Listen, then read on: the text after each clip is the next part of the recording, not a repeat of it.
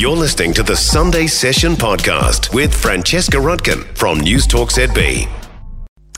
Now, a real eye-opening film is screening today at Dock Edge. It's called Deep Rising, and it gives a rare insight into the secretive world of the corporations mining the ocean floor and the devastating consequence of their work. What lies far below the surface has long remained out of sight, and usually out of mind. Now, however, humanity's close ties to the ocean are sinking deeper. Deep Rising's director Matthieu Rytz is with me in the studio. Good morning. Good morning. Thank you for being with us. When did you first become interested in deep sea mining? So it all started in 2018, actually, while I was finishing my other film, A Notice Arc.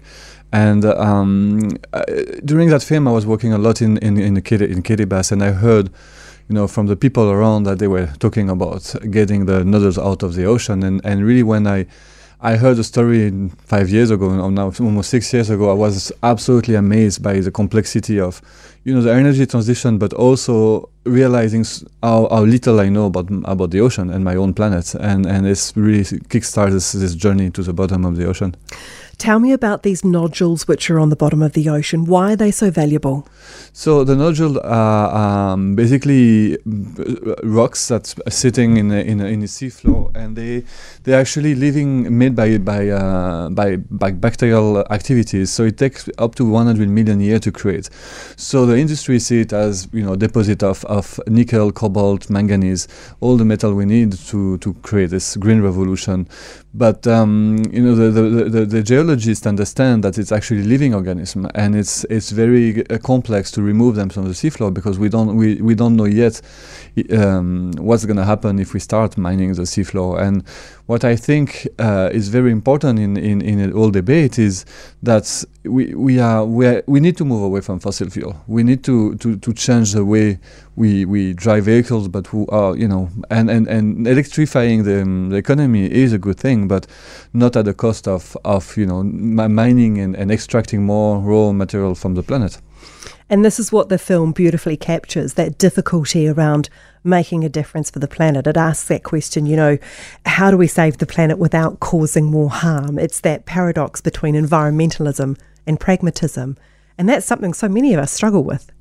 Yeah, absolutely. I think we've been greenwashed somehow by the industry in a way that it's not about the moving away from fossil fuel is a good thing. So yeah. No way in a film or in a message I'm saying to people don't buy electric cars. The question is chemistry. So why are we using nickel, for instance, as a main mineral to build batteries? And nickel is only 0.009% of the planet's crust, like planet's surface, the crust of the planet.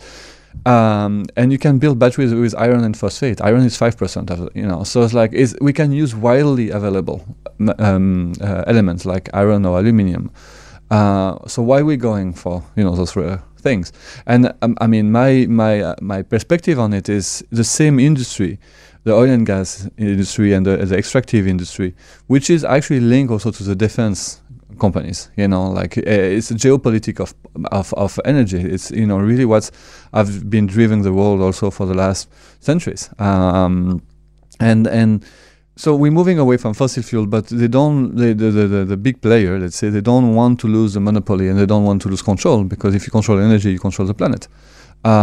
So by actually creating those batteries with nickel, it's a way to keep that control. Where are we at with the deep sea mining? I know that they've been doing a lot of exploratory work. Have permits actually now been granted? Is it actually, in practice? So it's not yet. So we have exploration licenses, and the whole process now is to see when the International Seabed Authority will actually give extraction licenses. So the International Seabed Authority is an obscure organization. They're based in Kingston, Jamaica. It's an instrument of the UN, and it's a really interesting place, because they have these dual mandates. It's almost like a schizophrenic mandate that to protect and to exploit. Yeah. You cannot protect and exploit at the same time. And that's, it really depends of who's driving the International Seabed Authority, who's the Secretary General, who's like what mandate they're pushing, and clearly now they're pushing extraction mandates, and there's a lot of collusion with the industry, and it's for me also what is interesting is by the law. So there's basically the law of the sea, which it was ratified in the 80s, and the law of the sea say very clearly that the deep ocean is a common heritage of humankind and should be vested in trust for future generations. So we are all stakeholders of the ocean. Every single citizen of this planet is co-responsible, and from a point where we can be a steward of the deep ocean, or we can start extracting it. So we have the choice now. It's an interesting debate in a way, because it's now like it's a crossroad where we can go there or not. It's not that it's not yet done, but it's pushing forward. An awful lot of research has been done recently on the deep sea, because we don't know a lot about it until sort of recently, and we're still learning about it. What have they learned? Do we know what the impact of deep sea mining will be? We don't. I mean, I'm not a scientist, so I cannot really talk from a scientific perspective, but what I'm reading and hearing is like we just don't have enough science, and the point is pretending we know enough is not true. But it's also like it's a geoethical issue, so it's a moral issue. Why we would open the last wilderness of the planet, untouched wilderness of the planet, to extractive industry? What we know is like we have been extracting too much already.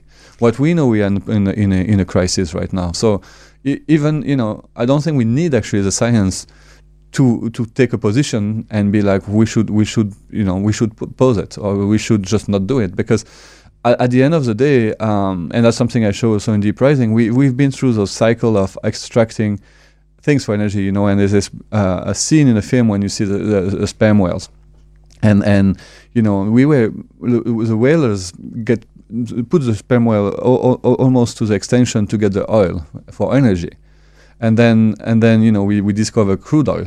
And then like it stopped the slaughter of the sperm whale, and crude oil was kind of a green solution to stop killing. And I was like, to move away from crude oil, we can go. It's like, and we're just pushing and pushing and pushing. I think it's just a matter now of really getting into circular economy and really thinking how we move away from extraction as a practice. You had incredible access in this film. The mining companies invited you in, and they showed you these incredible machines they were making. And of course, you were also, you follow the International Seabed Authority and things. Were people very open to talk to you about what they were doing? Yes, I mean, it was a very complex negotiation at time with the industry, but I gave them a choice in a way, being like, I'm doing this film, and I have two choices. I have one, and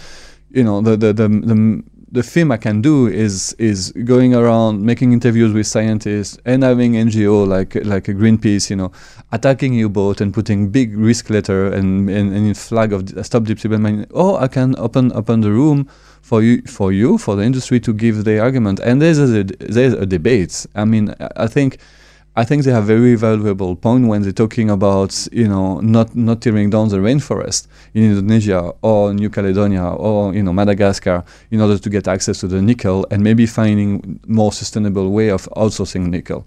And that's a very, it's a very important debate. It's a valuable one.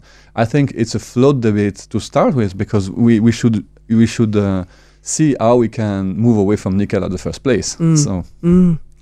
The footage in this film is also really beautiful. I mean, very few of us have seen the very bottom of 4 kilometres down in the bottom of the ocean. The footage is absolutely beautiful, and the creatures and things. Where did that come from? So it's coming from a few different scientific mission, basically. Some from the US, from California, some from Germany, some from Japan, and some from the industry itself. That's the point also. Like, it's so expensive. Extremely expensive to do that science. So there's very few independent, government-funded science expedition to the bottom of the ocean in the middle of the Pacific. So most of it comes from rather private philanthropies, most of it from the tech industry. So Hewlett the Packard family, for instance, built this whole missions, and then you have the Schmidt family from Eric Schmidt from Google. So like you have those Californian, deep pockets who are actually funding this that's private, kind of a private expedition. Then you have the government of Germany, government of Japan, but most of it is paid by the industry itself. So it's interesting, like That's, they let the scientists peer review. It's peer review, and it's the data is available.